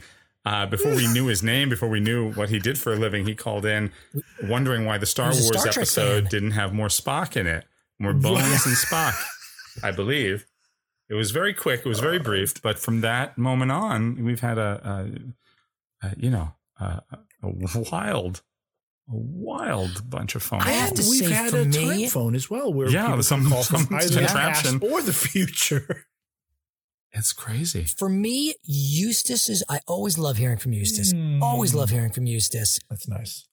Jacob, Joseph, and Adam was pretty fantastic. The first time they called in. The first time. That is my favorite. The first time we met Adam and Jacob Joseph. Yeah. Absolutely. That was wonderful. That was what was it? That was the Baby's Day Out episode, right? We're simpatico. Yeah, it must be episode 7. Must have been the Baby's Day Out. Well, that was my number 1, but you know who might have been my favorite actually? The Sayer of the Flaws. Wow. I really enjoyed the Sayer of the Flaws. The Sayer of the Flaws, that might have been the most surprising phone call. I didn't expect to enjoy hearing from him so much. I was really surprised that we Flaws. brought him back again. That was my surprise. I enjoy when he calls in. You never know when he might call in. I will give my golden Sheila to when Nicholson called in to defend Jack Nicholson, the great legendary Jack Nicholson called in to defend his friend Ricky Moranis. That's right. Dickie Moranis. That's right. He called in, I believe, because on the Batman episode, the Batman Honey I Shrunk. Yeah, we had not been kind to Honey I Shrunk. No, that was right. Yeah. He's my idol, Jack Nicholson. So that was pretty exciting. That was me. You missed most of that phone call. I think you had to run to the restroom, Jason. But I did. But one of my favorite moments was, I think this may be my favorite moment on the podcast, is when Nicholson described Rick Moranis hanging off of the contraption in the backyard and saying, "That's not acting." That, I think, that may be my favorite moment of my life. That's not acting. It ain't acting. Yeah. I believe that's my impression of him calling That's in. your impression of the actual Jack Nicholson. I do a decent one, but yeah. I think Nick Nolte calling on the time phone. We've had some great time phone calls. Schwarzenegger calling in. He called I didn't in realize what an intellectual he was. My favorite, I think, is when we first met Adam and Jacob Joseph. They were such finely drawn. It was so interesting to meet them as grown men, and then that they've had such a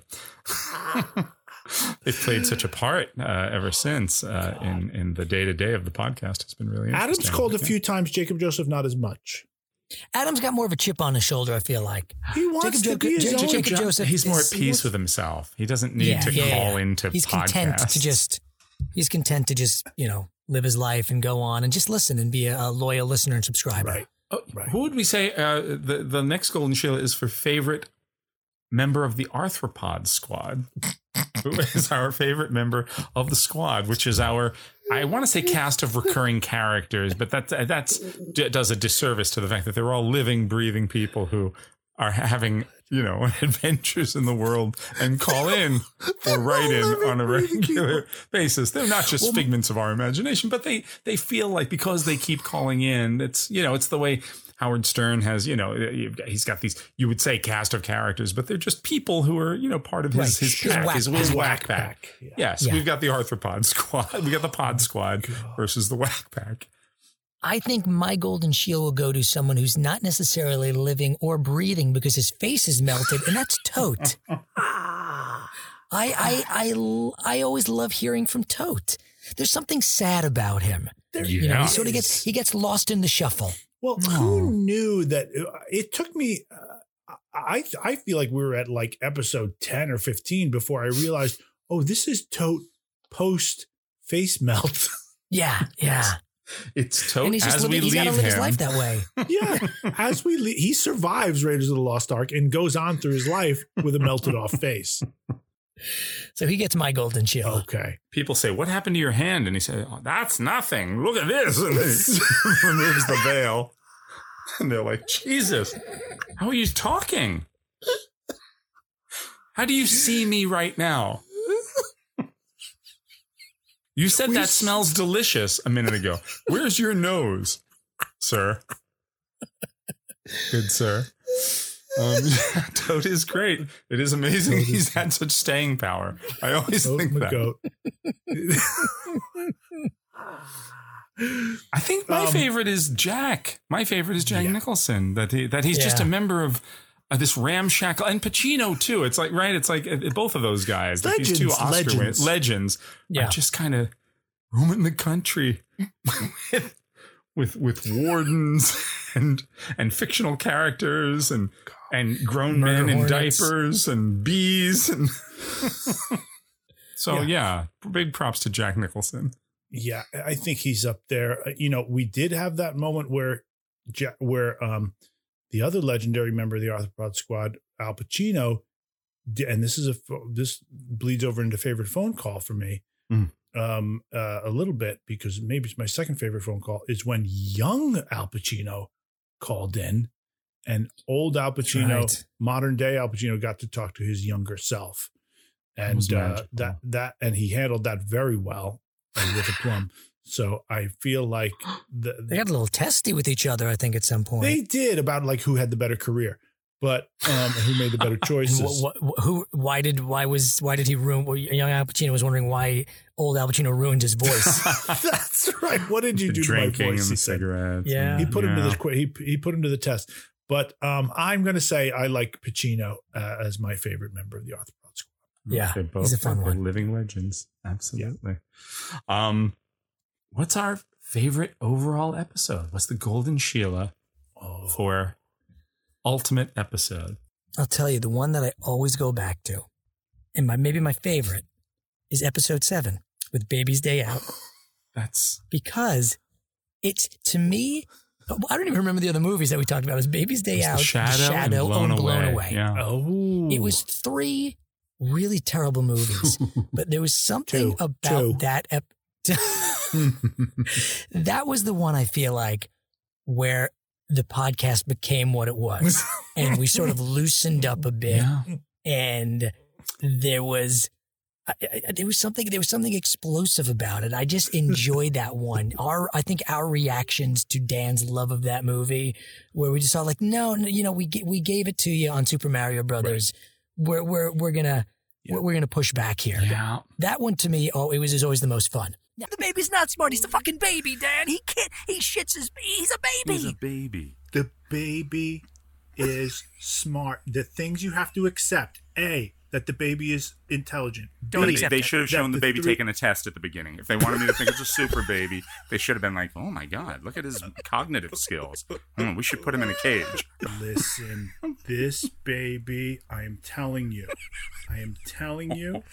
You sound like a Tribeca mom right now. This baby is, this baby is brilliant. But that's what they're doing with this movie. Now, in terms of like the best episode, maybe Caddyshack, episode 10. That's pretty great episode. Yeah, I would put at the top of my list episode 22, Super Scary Halloween episode. That's my favorite. That is that is an episode where we did our lists of the scary movies, and man, we had some great lists, and I was so pleased and happy and thrilled and surprised in a great way with your lists, you guys. And I thought that episode was just so well put together, and I had such fun. Yeah, I like our countdown lists a lot. I do like the Halloween episode, the superhero episode, the back to school episode was really fun. Yeah. But I agree with Fred. My first instinct was Baby's Day Out, was the Baby's Day Out episode. That's where the podcast kind of shifted into more of what it is today. So that, Moved yeah. to So India. so the Baby's Day Out one, and then the weird science episode for me is a That's a kind good of one. close second because That's a great one. I hated just that? hated that movie so much, and I think that was such a surprise to you. I felt like I was the Dan. I was the monkey Dan thrown into the works, and it was. You were disgusted by that I movie. really was, and I think it was so fun to talk about it. You know, something about episode 11 tickled me. But I think if I had a gun to my head, it's Baby's Day Out is the first 3 words that come to mind, and that's all because of you, Dan Matisse, because I never would have remembered that we reviewed Baby's Day Out if it didn't have such an ardent supporter. Yeah. Episode 7. Go back and listen take to a it. listen. It's a fun one. And then our final Golden Sheila, and we've saved it for last because it represents the end of each episode of our podcast. Best feat of manualism. And it says feat of manualism, but this is something he does with his hands. Ladies and gentlemen, what is our favorite of Dan's hand fart extravaganzas?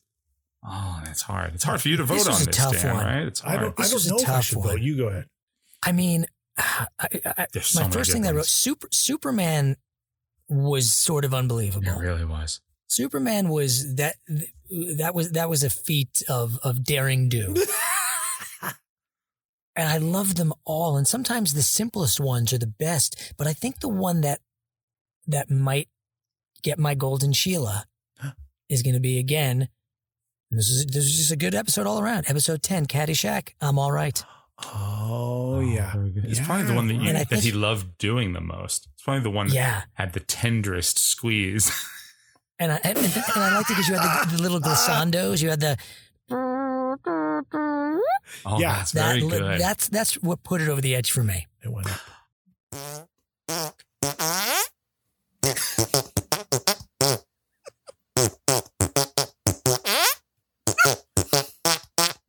I'm always amazed when he gets something like with real pace under it. Like I'm kind of amazed, like staccato. No, for me, I really liked when he did "Dude Looks Like a Lady" for the It's Pat episode. I really enjoyed that. I don't know why. I just remembered that. I remember really enjoying that. But I think it was the Halloween theme was very impressive. The John Carpenter Halloween theme was very impressive to me. The key change. Pitch on that one. Yeah. Oh, yeah.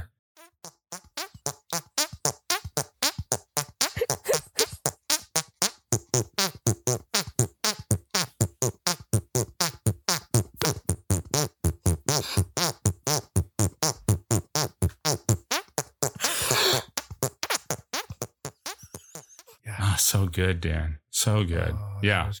So, but all good. Yeah. Superman's a classic. There's been several times I've applauded as you're doing it. So I was just listening to the Superman one again earlier today. I was like, wow, that's fucking impressive. And that's probably the longest one. You know, that's the one where you really took flight there. You really took. Thank you. And even though I forgot to do the main Superman theme. Do you want to do it right now first? Because you had said, you texted me right afterwards and you said you went from kind of like the overture. Yeah, I went right from into the love theme. Into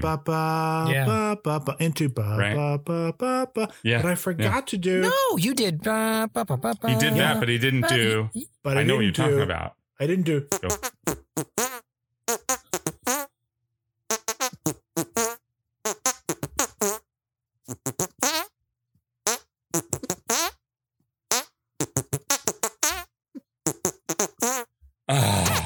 Yes, that's the best amazing. section of that whole piece of music, and it's the maybe it's the best thing John Williams has ever created, and it's the best thing you've ever done. That's it. Superman wins. What you just did now. Those are the Golden Sheila Awards. That was our 2020 Golden Sheilas. So listen and subscribe and tell your friends. Tell your friends. Tell everyone you know. Here's what you do, folks. You get on the iTunes, you put the 5 stars. Then you write a nice review if you haven't done that. Then you tell all your friends and every acquaintance that you've ever known in your life to subscribe. And then we get rich and famous and forget about you. That's the plan, people. Make it happen. You guys, hang on a second. the phone is ringing. Oh, hallelujah. It's the regular phone. Oh, okay. Ringing. Good. Great. Hello, you are on the opening weekend podcast. Welcome to the show. This is episode 30. We're so glad that you're here joining us. Our holiday celebration. Thank you for joining our holiday celebration. You would, oh my God, you guys. Yeah? It's our friends from down in San Antonio, the Arthropod Squad. Hello, who is this? How you boy doing this in Houston? We're all here with congratulations on your 30th episode. Boy, we are so pleased that you got this fucking way. I'll tell you, none of us thought you would. I didn't think you had it in you. Neither did you. Well, I'm going to put Jack on. Jack, get on there. Get on there. Hello there, boys. How you doing? I didn't want to use this. I don't want to just hit the speaker or something. All right. Well, anyway. Pull my pants up. Oh, Christ on a crutch. He's, I don't know. He hit 77 and now things aren't working so great upstairs. And sometimes he forgets his name. You tell him, Johnny. That's right. You've got it, pal. He forgets he worked in a prison. He doesn't know. His memory is nefarious. Exactly. Good Toad's here. Hello, Mr. Toad. Hello, Mr. Nicholson. I normally listen to Wait, Don't Tell Me. But it's true. I enjoyed your podcast as well. Oh, God. He's so melty. Oh, his face is all over my shoe. Toad. What are we going to do with you? This guy, I told Jacob Joseph, I said, look, all you're doing is you're filling that diaper with belly. Get your head out of the fridge. Get a bucket for Mr. Toad. I tell him go around, carry it under his face, and just to make yourself useful, for fuck's sake. That's what I think. Make yourself useful, Jacob. But hey, that's not fair. My stories are on. Sometimes my stories are on. Oh, God. Sometimes you're a good brother, but sometimes you're not so good. Sometimes you are a brother, and sometimes you're an aardwolf. I still love you. Aww. You guys have worked it out so well. I love you too. I'm gonna hug you now, so don't rear back and kick. I'm gonna hug you. Ow! Every goddamn time. And now you made me cuss. You're bad. Now you're a bad boy. Bad boy. Break it up, kids, for Christ's sake. Sorry. Have you guys heard from Sheila? Sheila who now? Okay, I want to get Dr. Malot on the phone because he's got to take some responsibility for this. Sheila, who now is what Jack Nicholson just said. I know you're obsessed with Ms. Houston, the great Ms. Houston, but we have to talk about what's happening with Sheila. I always say, Ms. Houston, we have a problem, and then she wants to go. Then she wants to go into. She wants to go through the whole litany of abuses, and then I say, well, look, I really just wanted a quickie. But then, it kind of devolves from there. But how dare you? She's my girlfriend. What? Jesus Marimba. Your girlfriend. You're barely humanoid, pal. There's no way. No way, There's going to be a fight. Angelica's... Geppetto, can you break this up? I don't want to fight. Geppetto, can you rear your man back? I have tried on many occasions. Mr. Jack! Mr. Jack! Oh, what? Louis, a pepperoncini plate. I can't eat that shit anymore. But you like the smell. All right, we'll bring it closer. You come here. You come... Mr. Jack, you come to the pepperoncini plate. All right. Well, I'll deal with you in a minute, Aardwolf. What do we got here? Oh, that's nice. Is it just the pepperoncini, or do we got some cheese in the back? Oh, he's got cheese round back. Take a shower, Geppetto. And then I I was just cleaning up. Oh, thank God. One of my most recent experiments. Hello, boy. Listen to me. Do you... Can you please, for God's sake, Doctor, take some responsibility for what you've done? You've created these atrocities, and now Sheila is up in the Pacific Northwest. She's hibernating in a nest. We're very worried about her because I don't know if you've been keeping up with current events, but they're sucking the queens out of the trees. They're sucking the queens up there. And Jacob Joseph, you hear that one? It's a lucky day. No, I'm just kidding. What? I'm just kidding. Go finish. That's Jack's pepperoncini. You're gonna get in trouble. Listen, responsibility. That's a big word for. I'm just try things out. You just want to see how much, whatever spaghetti you don't finish. You like to see what sticks on the walls. You want to see. Sheila now. Sheila who now? Now wait a minute. You can't tell me you don't remember. You transformed our biggest fan, our super fan, Sheila, into a half murder hornet. Oh. She has now gone up to a very dangerous part of the country where they are sucking these murder hornets and their nests out of the trees. Are you and the arthropod squad going to go up there and help her? I mean, I have no, nature takes its course. I'm going to miss what does she call herself? Busby Berkney? What is she? Buzzy, I believe. Ruthless Buzzy. Oh, that's right. It was something cute. I mean, you made money off of her taking her on the road with Dr. Merlot's Festival of Oddities. It was a Festival of Oddities. The Foot Meat Festival. Exactly. Well, exactly. And now here we are. We're down one less oddity. So, you have to understand. I have some personal issues with her there. I mean, I guess we could go fetch her, and we could try to suck her before they suck her, and get her back into the fold, so to speak. Not your fault, Jacob. No, we could do that, but Wait, who's that? Who is it? Lumpy. It's somehow Lumpy is here.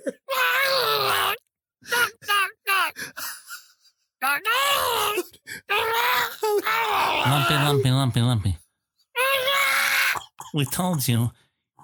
He'll be here when he can. And so Life Day is 2 weeks away. And somebody talking. Hairball, listen up. Your father's not coming back. He's found something sweet in the cantinas up there around the Rectar 7. I don't know. Is that a city? Look, you got to learn to be a man. You and Jacob Joseph, you got the same problem. You got daddy issues. You got to work that out. I'm sorry, gentlemen. The time phone is ringing. I will have to pick this up. It is ringing off the hook. Excuse me. Yes, you're on the Opening Weekend podcast. This is the time phone. Oh, thank God. Mr. Nolte, do you have anything to add to this hellacious conversation that's going in all different directions? Mr. Nolte, are you there? And is Roscoe with you? Yeah, damn, Roscoe's with me. Roscoe's right here. I've got him in a headlock. And I had him in a headlock for so long now that I think he might be dead, but I don't want to look too far into it. If I drop him and he hits the pavement, then I'll know, and then there could be charges. So I'm just going to drag him around like a weekend at goddamn Bernie situation and see how that goes. Oh God! Lumpy is mistaking Nick Nolte for Itchy, his grandfather. Mistaken? Is that my grandson there? Boy, get closer to the phone. Lumpy, you've been eating your vegetables.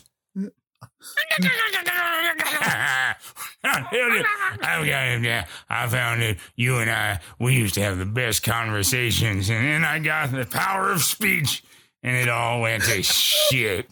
Mr.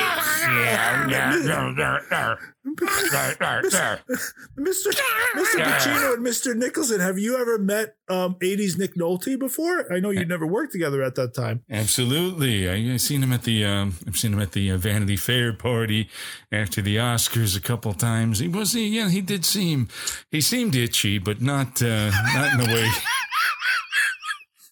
you might have imagined. But how you doing there, Nicholas?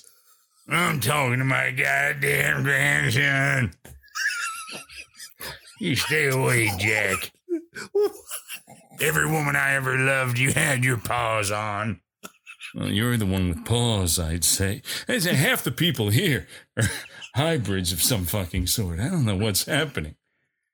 Who knew Al and I would be the most normal fucks in the room? I know. It's hard to believe. Look, Arthropod Squad, 80s Nick Nolte, Roscoe, if you're listening, Geppetto, and especially Dr. Merlot, please, and Tote, if you're still able to listen with no ears, if you can get up to the Pacific Northwest and save Sheila, warn her, somehow keep her from danger, because if for no other reason, we need listeners. Jacob, Joseph, and Adam, if you're still listening, if you're still on the call. I got my bucket. I got it. Did I catch it? Sheila is in danger. She's outside of Sheila Spokane. who now? Yeah.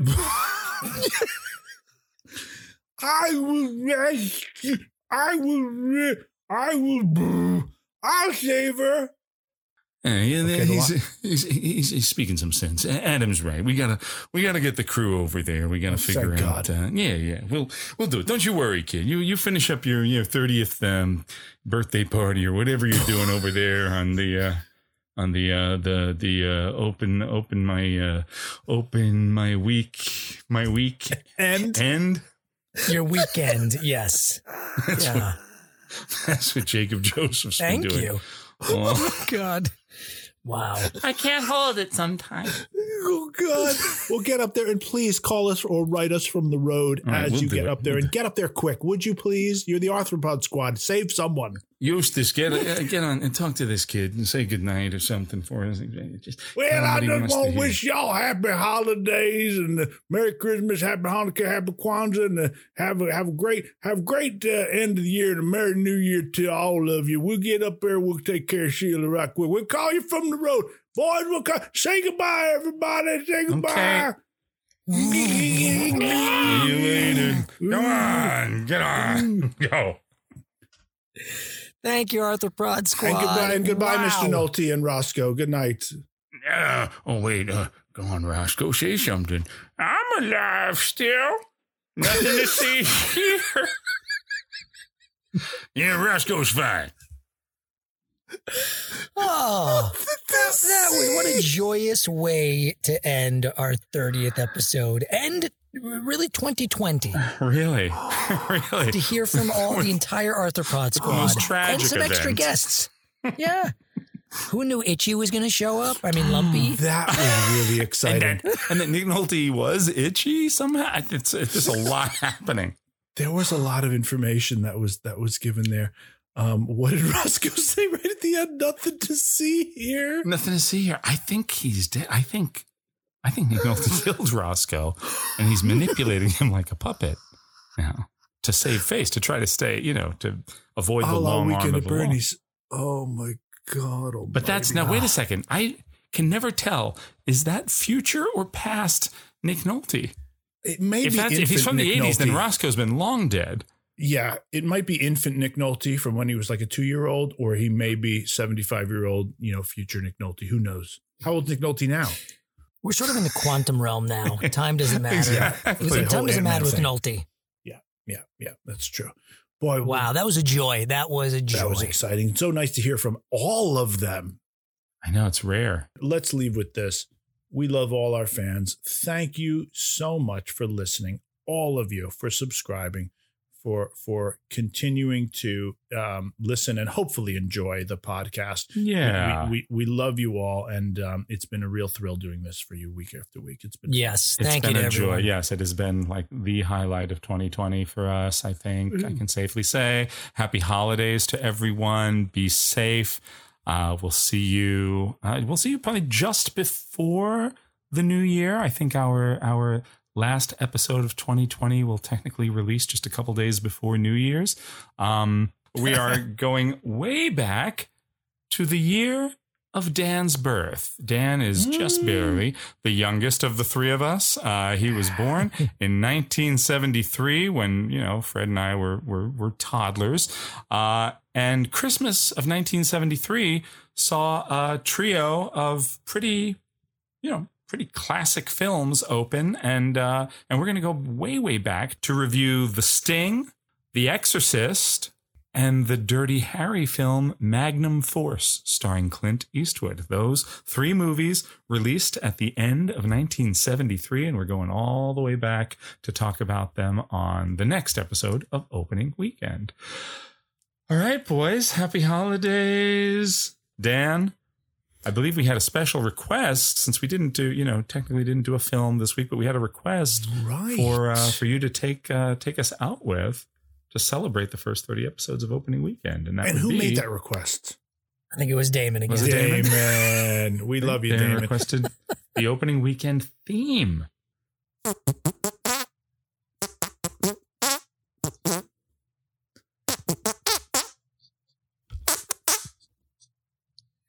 Is that it? That's close enough. That has meant all those things happen in the themed Opening Weekend. Yay! Bravo! Well done. Well done. Oh, happy holidays, everybody. The Opening Weekend podcast is produced by Jason O'Connell, Fred Berman, and Dan Matissa, with editing by Jason O'Connell and sound mixing by Fred Berman. Additional help and technical support provided by Ethan Duff. Thank you for listening.